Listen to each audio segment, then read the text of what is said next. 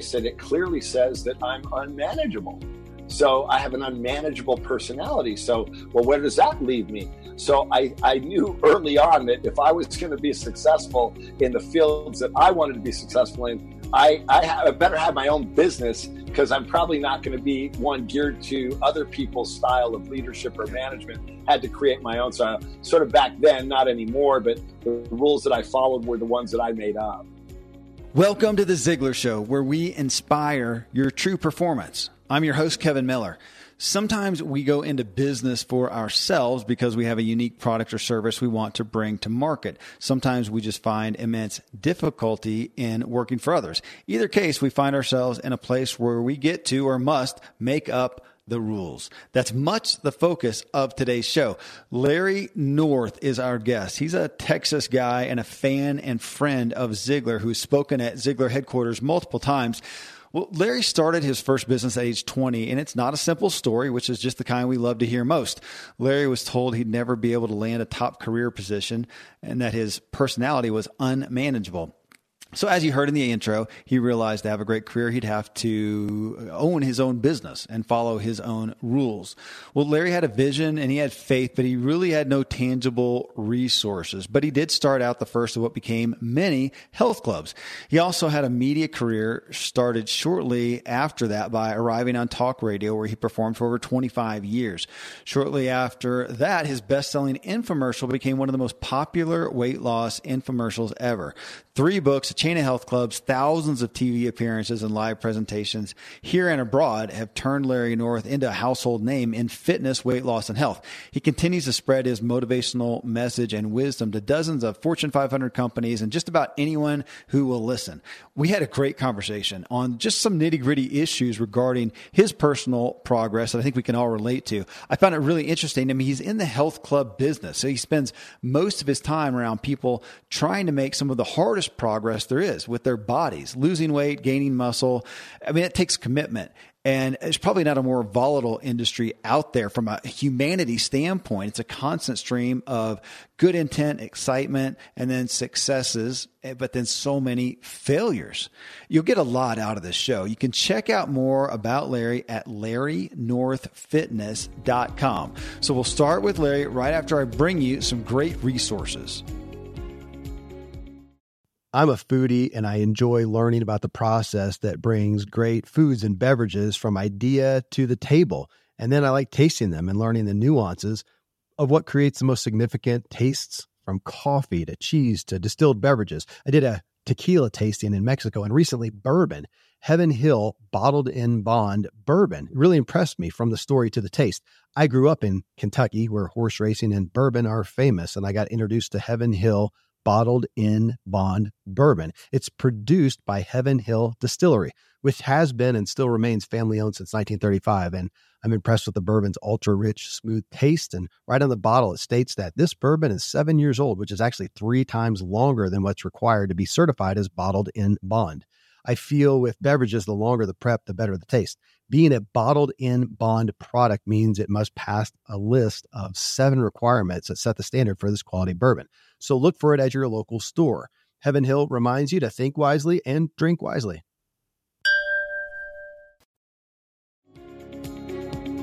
Okay, friends, here then is Larry North and making your own rules. Well, Larry, it is a great honor to have you on the show. I know you've been a part of the Ziglar family in various capacities for a while, and you have a big Ziglar story. So just thrilled to have you here with us today. Let me tell you something. I've been like buzzing all week and just, thrilled. And I've done some pretty impactful shows in my life. I've been on Larry King Live. I did Joan Rivers' last show that she ever did. Wow. I was a guest on her show. I've done Donnie and Marie. I've done Today's Show. I've had some, but this is meaningful. This is really special to me. I've been really thrilled about doing this all week.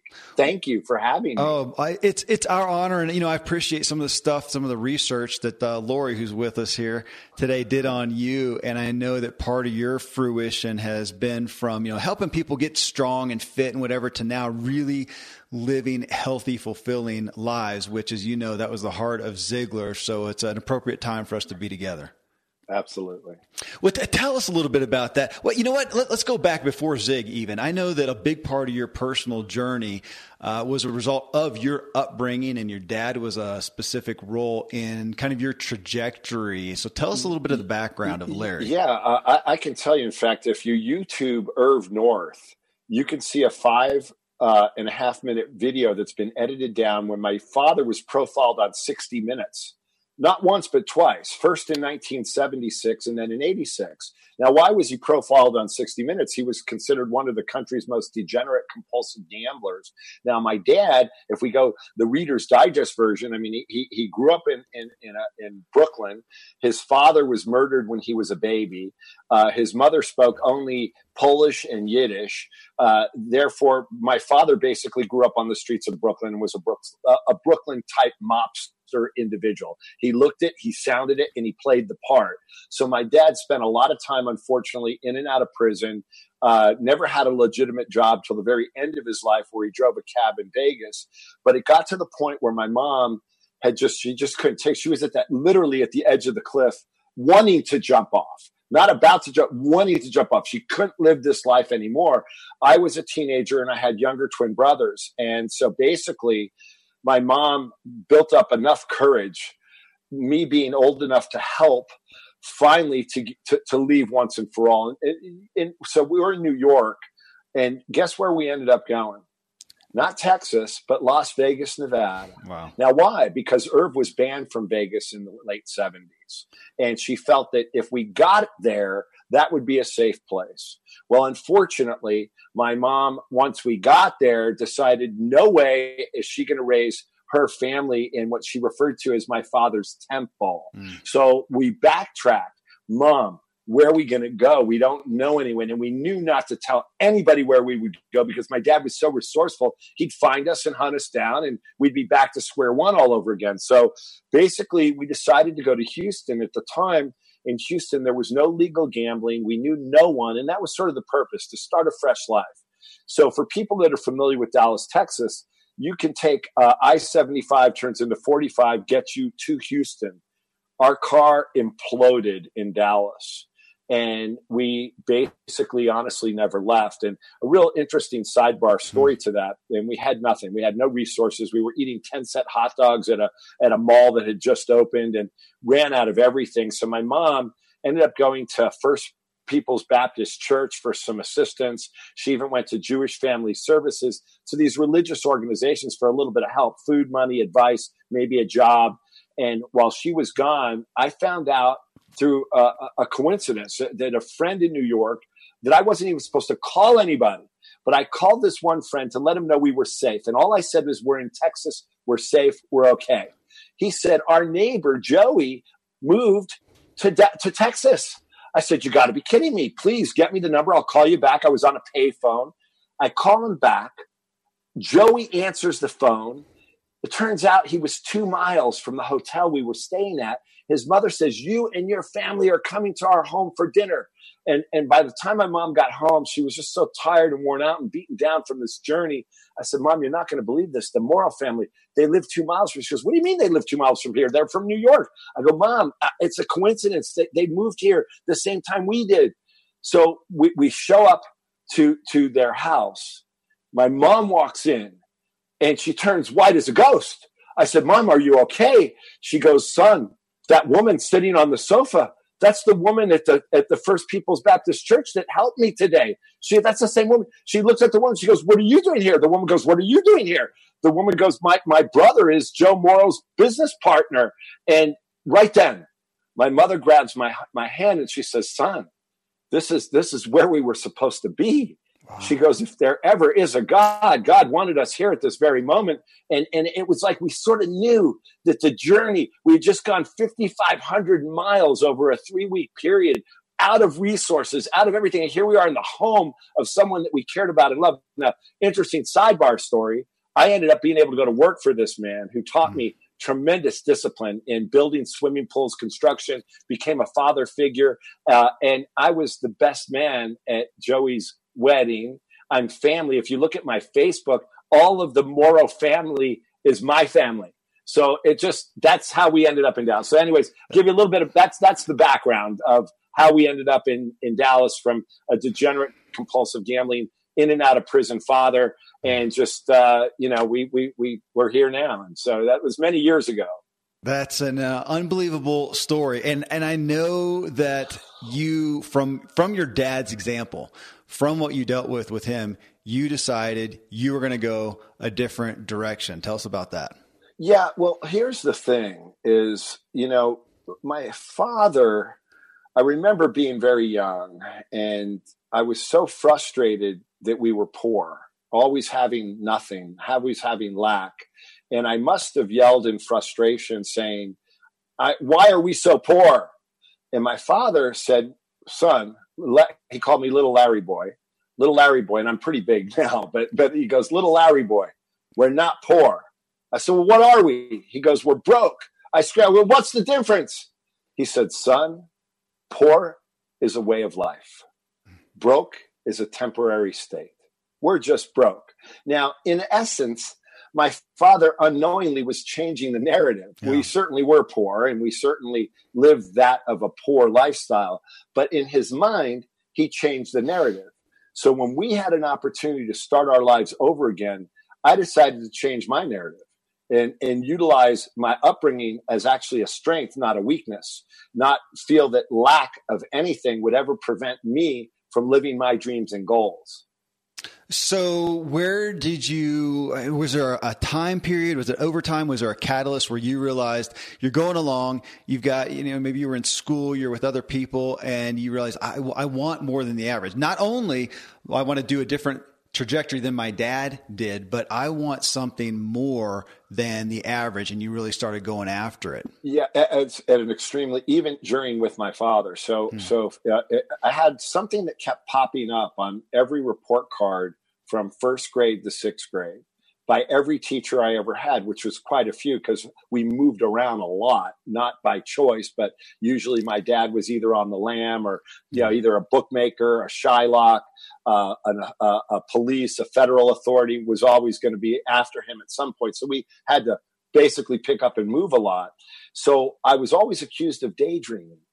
Now, what was I daydreaming? I was visualizing a better life. I was visualizing a happy home. I was visualizing a family that without stress that was put upon unintentionally. Happy animals, happy pets, safe environment. So I visualized from a very early age and didn't realize that I was using this power of thought. Thought is powerful. Words are powerful. So I would always tell myself that I could basically achieve anything I wanted to. And so this is at a very, very young age. Unfortunately and fortunately, I took on a sort of a head of household role at age 15, 16, but that ingrained a very strong work ethic, which was very valuable. So I would tell you early on, I felt I could pretty much achieve just whatever I wanted to achieve. And it's interesting, though. I've got to share something with you. A self-made billionaire friend of mine once used a reference to cells. I'm in the room, and someone is commenting to him on his hustle principles, his leadership principles, his sales principles. And and they said, oh, and I love the one where you get told no 20 times until you get that final yes. And his exact response to this groupie was, he goes, yep, sometimes you have to be slightly annoying like Larry in order to get the sale. I said, hey, I'm right here in the room. He said, that's not an insult. He goes, you have to admit sometimes you're slightly annoying because you're so persistent and until you get the yes. So, but who do you think I got that from? Yeah. Old Zig Ziglar. So when did that come in? When was the time that you got introduced to that message and started to embrace that? Well, here's the thing is even as a man in my 50s, late 50s, I still have Zig's sort of overall messages that play in my head like a recording. So I had worked in building swimming pools that summer we arrived in Dallas. But then when school started, I needed to get a job in that mall that had 10-cent hot dogs. I remember there was a shoe store that was looking for stockroom help. So I went and I became a stock boy at what was at the time a very popular ladies shoe store. So I'm stocking shoes. The general manager there, remember, this is late 70s. The salespeople wanted to play Led Zeppelin and Pink Floyd and Yes and Jethro Tull, all these rock bands during the break, in the break room. Yeah. He said, no, we're going to play Zig Ziglar tapes. Now, understand, I'm 16. I'm a teenager. I don't know. And I'm listening to him. And at first I was against, I wanted music. I'm in the back of the stock room. I'm young. I'm stocking shoes. So let's groove to some music. But over time, I'm listening to Zig Ziglar, who has this, I would almost say, hypnotic voice. And you get drawn into the voice, and the tapes would play. Then he'd put in another tape. He'd play it again. Then he'd play it again, play it again, play it again. So it got ingrained in my head. And these were primarily sales and motivational tapes at the time. Probably, if you look back in the 70s archives, but relevant today, guaranteed, very relevant today. Well, what happened though, Kevin, is one day on a Saturday, which is the biggest retail day in retail, way before Amazon and ordering off internet, and 7 shoe salesmen didn't show up. So they were so shorthanded. The place was packed. They go, Larry, we've got to get you out on the sales floor. And they dressed me up and went across the street, bought me a shirt and a clip-on tie. And all of a sudden, I'm having to sell. I don't sell. I was petrified. But as I started helping people, one, I knew where all the shoes were and all the sizes. Mm-hmm. And then Zig's little messages of Zig Ziglar are coming in, where getting people to nod their head up and down, getting people to ask questions that get a yes response. And just the way I was treating people was I had only one sales trainer in my life, and it was those tapes. But here's the kicker. At the end of the day, salespeople make commission. I made 9% commission on my sales versus $4 an hour. Mm-hmm. I had the largest sales volume on a Saturday that anyone could have remembered in years. Do you think that they had me stock shoes after that? Even though I was 16 years old, I worked part-time. I came after school Monday, Wednesday, Friday, and worked all day Saturday. I was a part-time employee from the time I sold my first shoe. I was never below 1 or 2 in total sales volume at that store, which I was there for all the way up until I graduated high school. That's my Zig story. And by the way, I got to share that with Zig Ziglar in person, face-to-face, one-on-one. But here's the bigger story. The bigger story is me understanding through those early, those tapes in the beginning, is not only what Zig taught me in sales, but that there are leaders in life. There are people with powerful messages. Your own thoughts and your own words are powerful. What you say about yourself, what you believe about yourself are powerful. That it led to me becoming a student of some of the most impactful speakers of that generation, all the way from Anthony Robbins to Tom Hopkins and Brian Tracy. So you'll love this. By the early 80s, I'm on talk radio. That's a story in itself. I've been doing my own radio show for 30 some odd years. And in the early days of talk radio, these same speakers would come to the city and they'd do these big events. Guess what I would do? I'd volunteer to announce them to the crowd. Yeah. Why would I do that? Because then I got to go backstage and rub elbows and shake hands and pick their brains. Yeah. So in essence, it started when I sold my first shoe, and it has never stopped, because the other thing that I learned is you always are learning. We go through different generations as men and women, and the different phases we go into cause us to have to learn and rethink and retool and adjust the way we think, and our wants, our desires, our goals tend to shift and change too. So I'm still on a path and on a journey. One more thing I need to share with you. There's probably the single most impactful thing that I personally got from Zig Ziglar was the handing of the baton. Do they still talk about that? Where me as a young man, I would latch on to people that I admired and I would hand them the leadership baton. So that person would be my role model for whatever time period and for whatever reason. And then when that lesson was either learned or accomplished, I would go on to another leader or someone. And let me tell you, some of the people that I've handed the baton to influence me, self-made billionaire Darwin Deason, Ross Perot Sr. I've sat in his office face to face many times with him. Norm Brinker of Brinker International, may his soul rest in peace. So that was a big thing that Zig personally taught me, is you as a man will find leadership in other people, find the right mentors, the right leaders. Hey, that's the first time I met Zig. I walked into the headquarters and I got to see that we all hear about if we read his books, that wall of fame. Yeah, incredibly impacting to me that I've got to have people influencing my life. And thanks to these sponsors for bringing us today's show. Thankfully, the days of building a business website, then having this massive endeavor to integrate an online store are gone. Today, Shopify has fixed all that.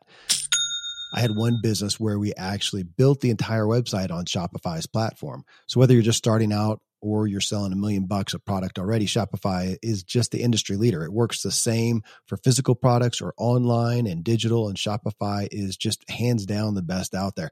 Most importantly, Shopify helps you turn browsers into buyers with the internet's best converting checkout. It's 36% better on average compared to other leading commerce platforms. Getting people to buy is not that hard, at least to the buying point, but getting them to actually give their payment info is, and Shopify is king in that department. They also have top tier customer service, which I think is critical. You can sign up for a $1 per month trial period at shopify.com/Kevin. That's all lowercase. Go to shopify.com/Kevin to grow your business no matter what stage you're in. Shopify.com/Kevin. Most of today, you will be indoors, likely your home or your office. I am as well. Even with my treks out into the woods, I spend a lot of time inside. And we're going to take about 20,000 breaths. According to the EPA, the indoor air is 2 to 5 times more polluted than the outdoor air, sometimes up to 100 times more polluted. At my studio, we have heat being forced through old ducts. I walk on carpet full of years of junk. No idea what's floating in the air that I'm taking constant gulps of. The solution is an air purifier, and Air Doctor is just the best. Air Doctor filters out 99.99% of dangerous contaminants and allergens such as pollen, pet dander, dust mites, mold, bacteria, viruses. They do it so your lungs don't have to. Air Doctor comes with a 30-day money-back guarantee, so if you don't love it, just send it back for a refund minus shipping. Go to airdoctorpro.com and use promo code Kevin, and depending on the model, you'll receive up to 39% off or up to $300 off. Exclusive to podcast customers, you will also receive a free 3-year warranty on any unit, which is an additional $84 value. So to get this special offer, go to airdoctorpro.com. Use promo code Kevin, airdoctorpro.com, promo code Kevin.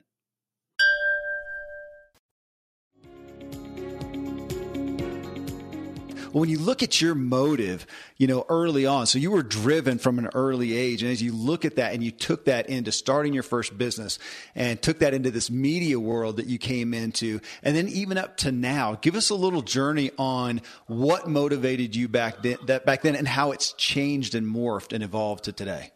Well, I was never a really good student, but I did go to the community college in North Texas. It was called Richland College, and ironically, it's the number 2 community college in the nation. And they had a sort of career day. I'm probably 18, 19 years old. And they had aptitude tests that you could take. Aptitude to find out what kind of profession you would be best suited for. And then also what type of management style you might be best influenced by. So I took the test. The next day I show up, and they told me the best occupations for me was not a lawyer, but a legal assistant, not a dentist, but a dental assistant, not a architect, but a draftsman. So nothing was of the higher job occupation. It was usually the assistant to the person that was going to be really successful. Yeah. Then under the management style, they said it clearly says that I'm unmanageable. So I have an unmanageable personality. So, well, where does that leave me? So I knew early on that if I was going to be successful in the fields that I wanted to be successful in, I better have my own business, because I'm probably not going to be one geared to other people's style of leadership or management. Had to create my own style. Sort of back then, not anymore, but the rules that I followed were the ones that I made up. Well, that's a good reason to go into business for yourself. There you just described entrepreneurship. And I know in this world of fitness that you have become such a big name in, I also saw just as much content about you as an entrepreneur. I mean, your specific story of what you did in business. Well, I got to tell you a story. So what I love about this format is I have the time to share some meaningful stories with you. So while I was unmanageable, I still had to work and I still had jobs. And so I had lots of jobs. And one of, I told you I sold shoes in the afternoon. I also bounced in bars. I trained people. I worked in gyms all at early ages, and usually never less than 2 or 3 jobs at a time. One of those jobs was a bouncer at a bar called Monopolies, which was very popular in the early 80s in Dallas. And they were open till 4 a.m. So I would always volunteer to work that shift. By the way, I adhere to some very simple, basic, raw suggestions when it comes to being successful. One, show up early, leave late, volunteer for everything you could possibly do. And 2 words I've already used, persistence and perseverance, will get you very far in whatever your chosen occupation is. So one of these days, Kevin, I would volunteer to work till 4 because no one else wanted to. And I made extra money, maybe $30, $40 cash money. But in order to get out of the bar, I had to help clean up. In other words, we'd be there till 6 a.m. if someone didn't roll up their sleeves and grab a mop. One day I'm mopping up the floor in the bathroom of a bar that's open till 4. I can only tell you it's disgusting. Yeah. And the owner comes in, the managing partner comes in because he counts the money. He had to go to the bathroom and then he leaves. And his name was Ross Todd. I said, "Hey, Mr. Todd," as I'm mopping up, I said, "Hey, I just want to thank you." He goes, "For what?" "For this job.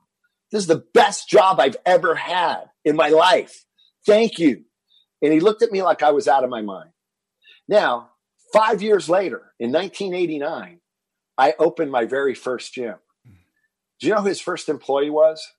His wife. My first employee was his wife as my personal assistant. The Nancy Todd, the sexy Nancy that used to come into the nightclub, was my first hire. One day he comes into the office and he's just, we're chit-chatting. We're all friendly. And he goes, "Larry, why did you BS me years ago?" What are you talking? I didn't even know what he was talking about. He goes, "You're mopping vomit and who knows what else. And you're telling me that that's the best job you ever had. And why did you lie to me like that?" I said, "Well, first of all, right in front of your wife, I'm going to tell you, it was the best job. At that moment in time, Ross, do you know how important that? I had to put gas in my car, food on the table. I had to help my mother out.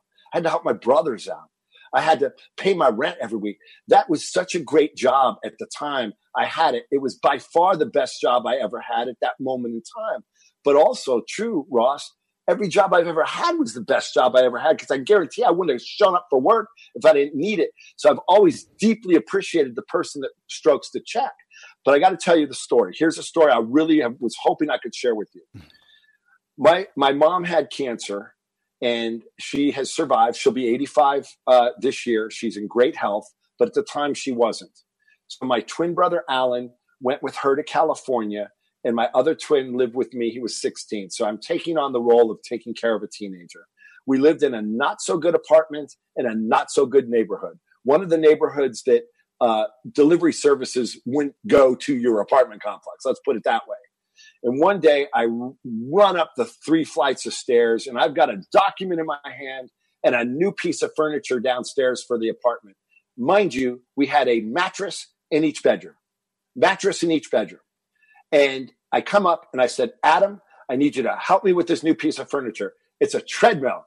And he helps me lift it up. We get in the apartment. I go, "Adam, you know what this is? I just signed a lease for a gym. It's not just a gym. It's the gym I've been talking about my whole life. The gym that I said that is going to be the best gym, the cleanest gym, the best equipped gym. And guess what? It's in the most prestigious shopping center, maybe in the country, the Highland Park Village." He looks at me and goes, "Big brother, how are you going to open a gym without any money?" I said, "I'll be back in a few hours. We'll talk about it then." I leave. I go run errands. I come back. my brother has positioned the treadmill where he could see himself in his own bathroom. He's got tighty-whities and sneakers on, nothing else. And he's jogging. I go, what are you doing? He goes, big brother, if you're going to open up a gym, I got to lose this fat. So I said, fine. I said, but listen, right now, I need to talk to you. And I said, let's sit in the living room. Let's sit down. We had no furniture. We literally sit down in a floor in the living room. And I said, Adam, I need your help. You're going to have to help me. I can't do this gym by myself. Now, never from this moment forward will we let lack of anything stop us from pursuing our dreams. I signed a lease, and you're right, I don't have any money. But you know what? Lack of a proper upbringing, lack of people believing on us, lack of genetic ability, lack of a particular IQ, lack of ability to go to major colleges, and lack of money is never going to stop me ever. And it should never stop you. So I said, little brother, you help me live my dream, and I promise I'll help you live yours. What's your dream, Adam? Tell me your dream. Without hesitation, he says, big brother, I want to retire when I'm 35. I want to travel the world, and I want to live the good life. Like he had it rehearsed in his mind. He knew, I'm going to retire at 35. I'm going to travel the world, and I'm going to live the good life. I said, okay. Well, that night, everybody has this moment, usually more than once, where you're laying in your bed and you're looking up at a white ceiling and you're thinking, what have I just done? Mm-hmm. How am I going to figure this out? What am I going to do this? Well, I figured it out. We don't have enough time to tell all these amazing, wonderful entrepreneurial stories that led to the opening of the first gym. In less than a week, Kevin, is my 29th year anniversary in my gyms in a highly competitive environment, and we still punch and kick and thrive. Now, here's the best part. My brother Adam worked with me until I got that gym open, and then he had to go and do his own thing.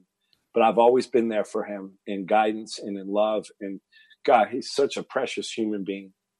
He didn't retire at 35. He retired at 36. He didn't travel the world once. He's traveled the world 10 times and currently lives in Tulum, Mexico, where he's building his first home at age 47.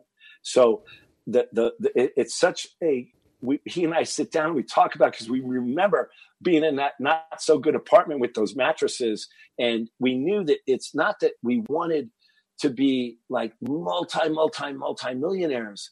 We just wanted joy and peacefulness and happiness. And that's what we've always thrived for versus a paycheck or a number.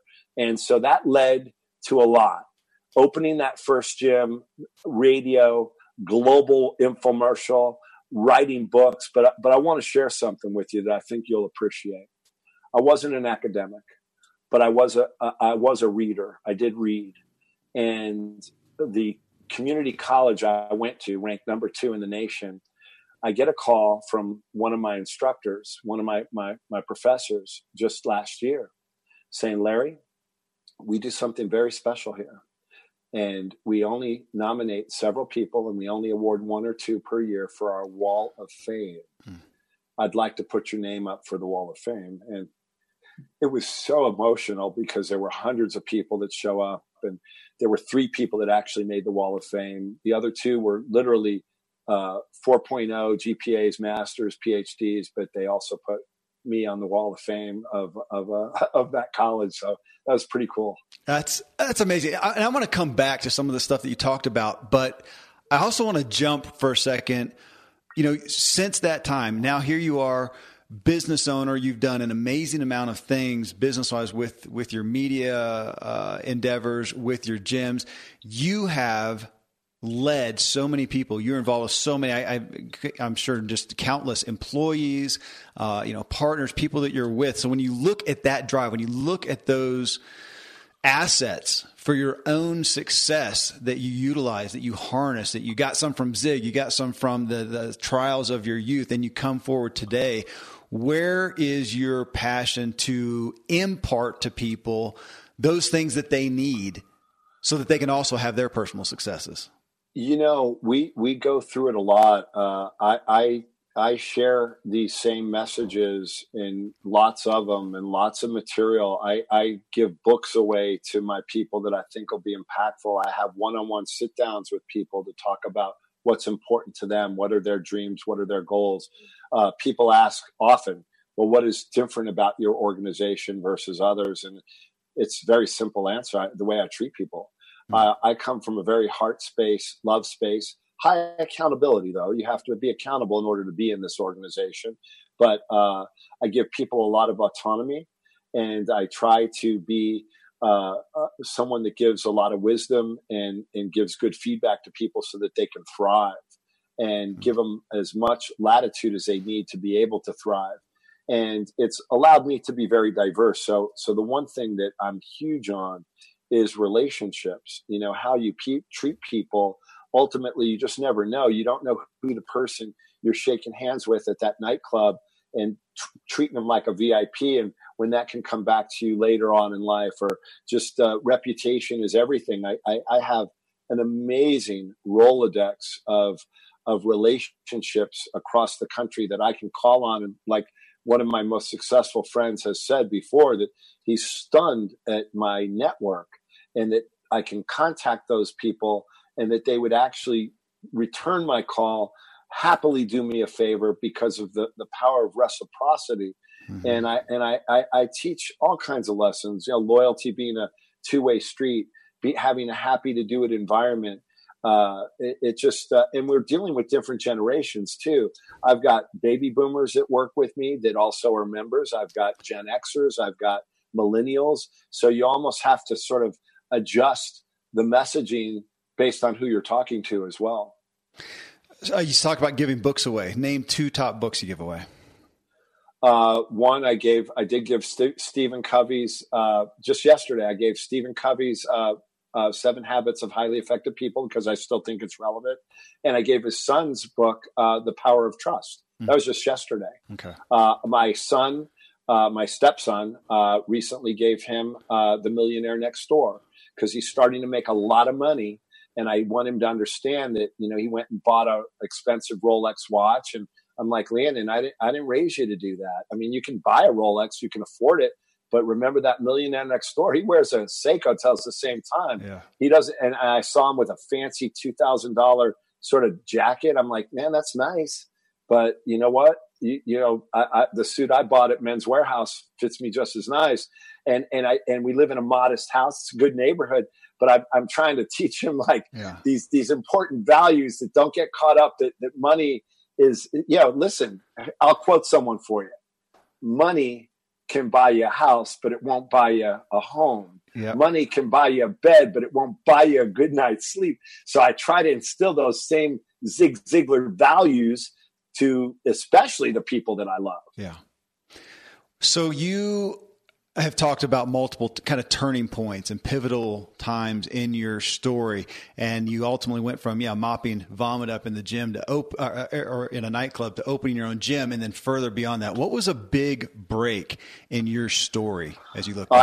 I have a lot of them, actually. So what's really fascinating is every break I've had was sort of spawned out of some sort of failure. So I'll give you a great example.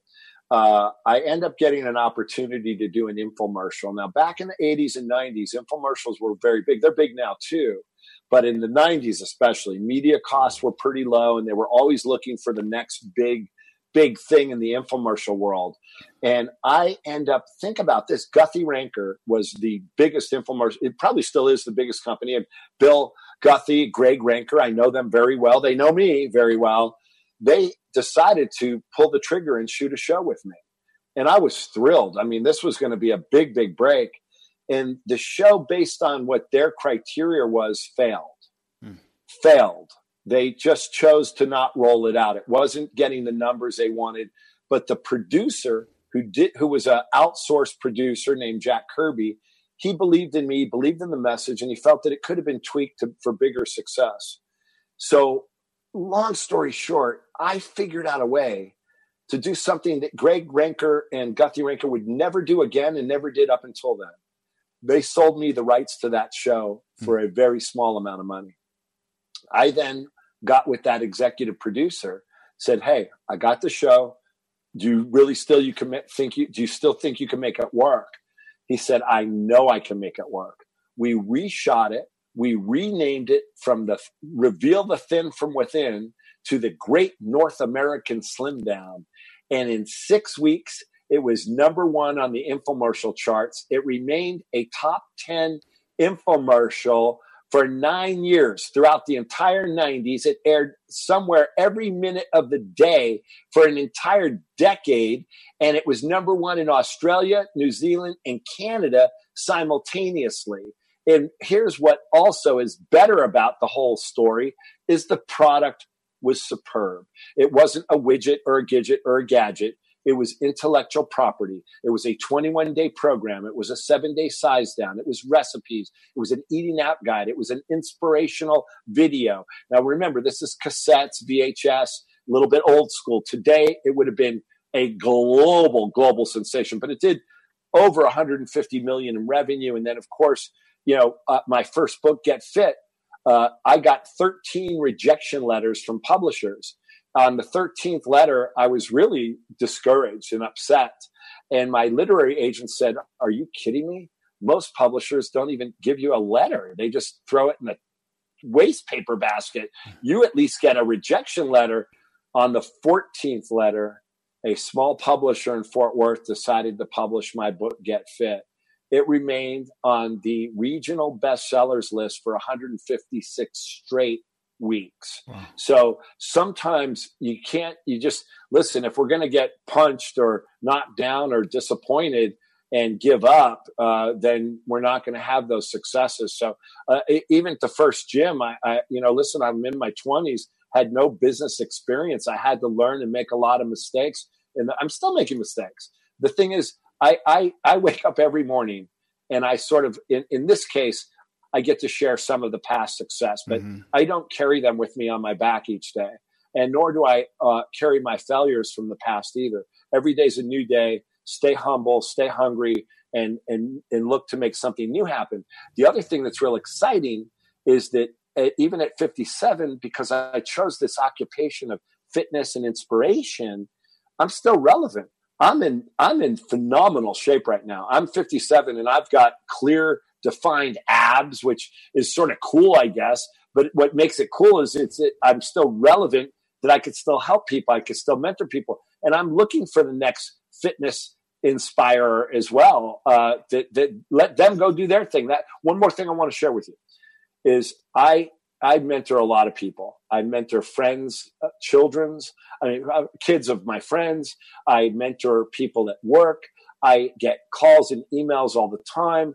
And I'm always happy to help, because one thing Zig did tell me, he said, if you want to have massive success, help others become successful. Mm-hmm. And that's been a big model of mine that I was trying to add up the other day of how many people that have worked for me and then have gone on to start their own business. And I started losing count. Wow.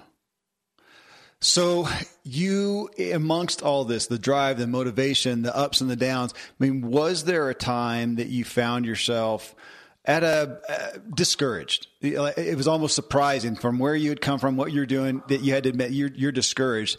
What was happening, and what did you do to get out of that? Well, how about let's go back to the original story I told you about my brother and I sitting in the living room. The next day I wake up. I got to start this gym process. I signed a lease. I think the first thing I ought to do is at least get a bank account. Mm-hmm. I visited with my mother, who I didn't even bring it up. I get to my mother's house. She has a check for $5,000 to hand me. I go, Mom, what is this? She goes, it's my life savings. Wow. I go, Mom, what are you doing? It's all the money you have. She goes, I want to give it to you because I believe in you. I said, Mom, I don't want to do this, but I'm going to take it. I'm going to need to put it in the bank because I don't have any money in the bank.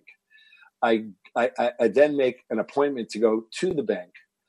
I'm a little bit of a time freak. I like to be on time. I had an appointment at the bank. I wanted to be on time. It starts raining very profusely and the traffic's bumper to bumper. Well, why is there traffic on a day and time there shouldn't be traffic? There's a car accident and someone's car got totaled. and I see the person walking around like they got hit on the head. It's my brother. Totaled his car the next day. He's in tears. He worked hard to get this used car. They're towing it on the tow truck. I said, Adam, get in the car with me and we'll go to the bank. We'll take care of your car later. Okay. It's going to be okay. It's all right. We start driving, and I drove a car at that time that when you got gas, you needed oil and you needed water. All right. And I don't know why, but it started raining so hard that you couldn't see 3 or 4 feet in front of you. And on my side of the car, the sunroof caved in. I'm wearing the only suit I own, and the water's just poured all over me. I mean, there's just water, like a waterfall falling in my car.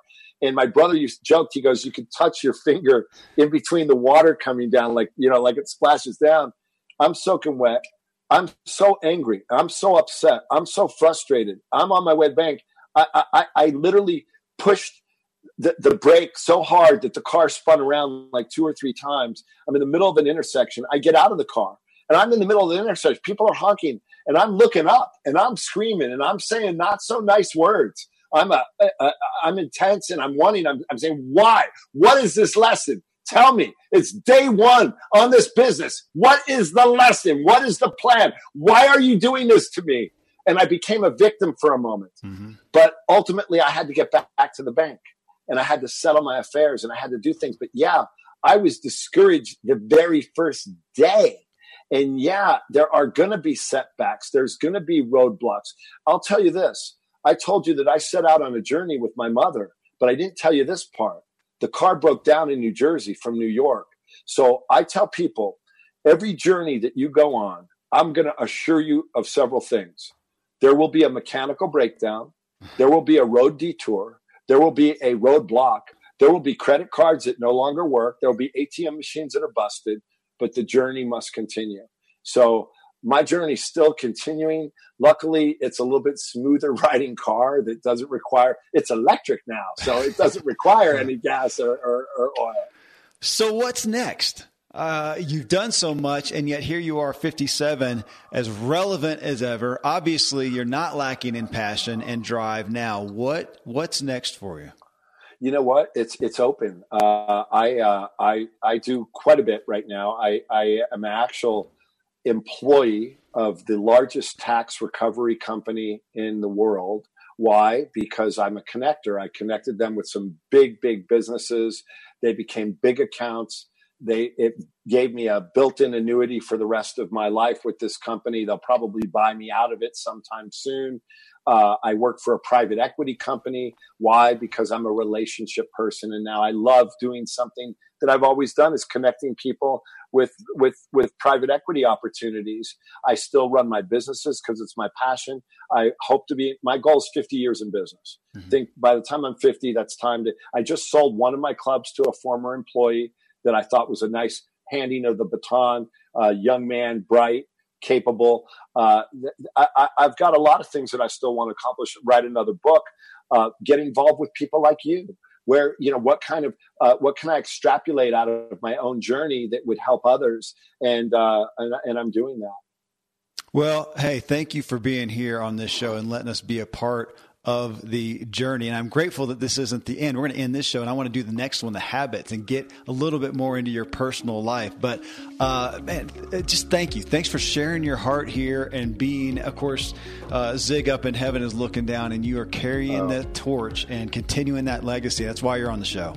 Well, I can't thank you enough. It's been a pleasure. And I do, if there's ever an opportunity to come back on the show, there's some things and messages on forgiveness and on discipline that I think that you would really like. And I know Zig would really like them as well, too. Well, there you go.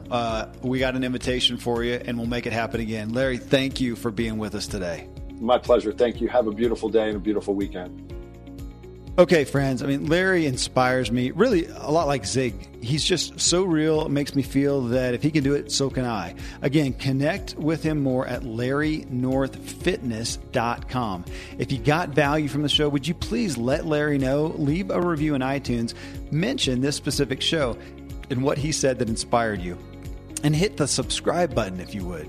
Well, coming up next in show 584, we hear a message from Zig Ziglar about the difference in price versus cost. If you have a product, service, or message you believe is worth more than just the lowest price, you'll want to hear this message. From it, I posted our weekly Facebook question at my Agent K Miller Facebook page, where I invite you to join in. This question, though, for those of you involved in providing a premium product or service, meaning not just selling on the cheapest price, how do you sell the higher cost value? Well, I had Michelle Prince join me to talk through the comments, as she spends so much of her time helping authors differentiate their books and offering them in a compelling way. We got so many replies, of course, and you want to join us to hear this. It's something that relates to pretty much all of us, I think. Well, till then, thank you, as always, for letting me walk with you as we inspire our true performance together.